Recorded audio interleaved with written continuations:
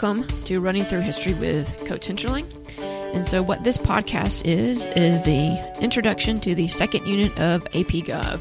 And what our focus in this second unit of AP Gov is political beliefs and behaviors of the American people. So we're going to take a look at who the electorate is. And so the first question that we're going to start with in this unit is, who are the American people? Because, I'm sure you guys know this, we have often been described as a melting pot. And this describes the idea that we are a very diverse country.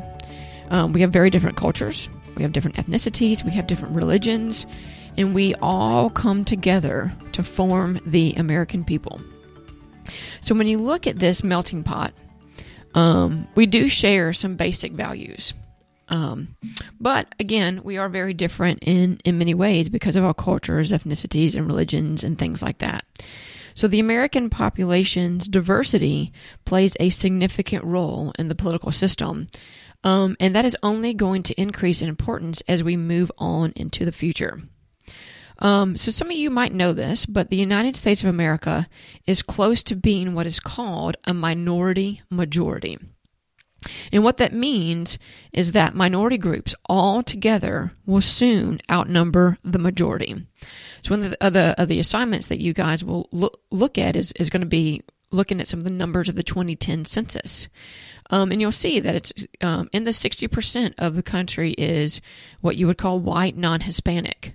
And then you have all the other minority groups who make up the other percentage of the population. So the majority right now, as I just said, is going to be that white, non-Hispanic, Anglo-Saxon group of people. But soon, maybe in the next decade, the minorities in our country, these groups are going to come together. When they come together, will be a larger percentage of the population. And this will cause and has been causing a pretty significant shift in American politics. Politicians are going to have to start to pay more attention to the interests and the values of these minority populations, and they're going to have to represent the interest of these minorities better than they have in the past. So this has become a pretty big debate in American politics.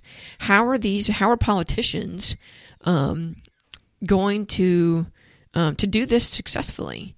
How are politicians going to be able to adjust to this new reality? That's going to be something to pay attention to right now, in the next election cycle in 2018 as the House and the Senate, many of them are up for re-election, and then again in 2020 in the next election cycle. So that's the first thing that we're going to discuss in this unit. The second thing that we're going to focus on is, how do Americans learn about their politics, and how do Americans become informed citizens in regards to politics? We have what is called political socialization. And the definition of political socialization is the process by which someone learns about the political system and how they form a political opinion. So we have a couple ways that this happens. We have what is called formal political socialization, and that is really done through schools, like in a government class or a history class, things like that. And this is a very important part of political socialization, because you learn the ins and outs of government and how our system works. But it's not as important as the informal political socialization, because this is where people get ideas about politics and they form their own opinions from a lot of informal sources, like a family member, a friend, the media. And those used to be the answers to informal sources. But now, as we all know, we have things like Twitter and Facebook and social media, that is where a majority of people in America are getting a lot of their political information. And I don't know if you guys keep up with this last election cycle, that was a really big deal, where we hear the quote-unquote, the phrase fake news, that is not looking at the media as a whole, but looking at some of the random articles that people would share on Facebook without fact-checking them. I know that I had some extended family who would do things like that during the last election cycle, and so those are ways that people informally get their political information. But, both these sources play a huge role in where Americans learn about politics and how they form their political ideology. All right. So we will take a look at that, because not only is that an important part of this class and understanding how Americans form their political ideologies, but just for you personally and where you guys are getting your information and being able to sort through what is real and what is not. All right. So the next thing that we're going to focus on is, how do we know what Americans think about politics? Mainly, we're going to focus on polls. We have Gallup polls, we have exit polls, we have news sources who run their own polls. So we're going to take a look at polling and what are the positive and negatives of polling. Plus, we are going to take a look at and kind of debate the question on how important are polls in our political system. One polling place that I often go to, and they have a website and they have a podcast, 538 Politics. They're really good at not only doing their own polls, but they're also good at analyzing the veracity of other people's polls and how good other people's polls are. So that's a good place. Then we're going to turn to the question of how Americans form their political ideology. And what you will see is that Americans actually form their political ideology at a very young age. So I guess the question is going to be of when people start to do that.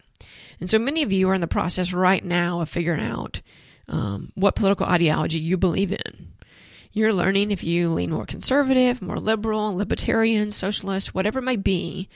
It's usually going to be done during your high school years. That is where you become informed politically, and you start to form your ideas about what you believe about American politics and what American politics should focus on. And that's not to say that the ideology that you form now is going to be the same one that you guys have when you're 40. Because I know that when I was in high school, I had a way of looking at politics in the world. And now 20 years later, I have a completely different way of looking at things. So, but a lot of people start to really think about politics at a pretty young age. So we'll think about that and look at where you guys lean right now. So you guys are going to look at where you guys lean politically. The next question is, how do Americans participate in politics? How do people participate in the political process? The most obvious way is by voting. So we're going to take a look at voting, and we're going to look at elections, and we're going to look at patterns that we see throughout elections. And we're going to look at not only why do people participate, but we're also going to talk about why people do not participate. Because for the United States of America, for an advanced country, we have a relatively low rate of people participating in elections. In the last 2 decades, we have had only about 60% of people participating in presidential elections. And for an advanced country, based on democratic ideals, that is super, super, super low voter turnout.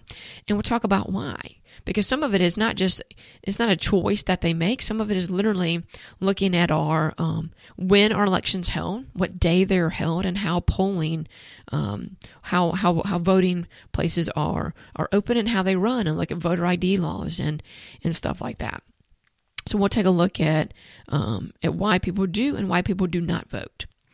So with elections, we're also going to look at how elections are constructed.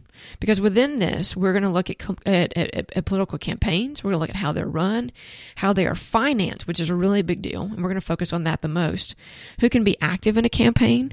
What role does money play in a campaign? Because again, that's a huge topic of debate right now. The amount of money, millions and millions and millions of dollars are spent on these elections. It's insane the amount of money that is spent on the elections and how much influence that money has on policy and campaigns and elections. Okay, because it's a very small percentage of the population who can actually spend the millions and millions and millions of dollars. So we'll take a look at that and how that impacts our political system.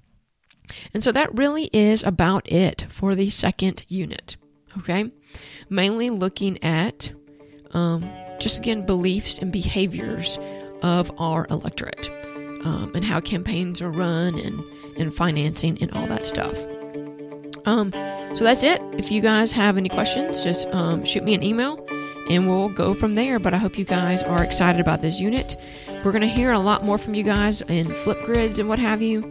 So you guys will get to know each other a little bit better. And hopefully, after looking at how Americans participate in politics, that you guys will learn a little bit more about yourselves in your community and how they participate in politics. Okay? Thank you for listening.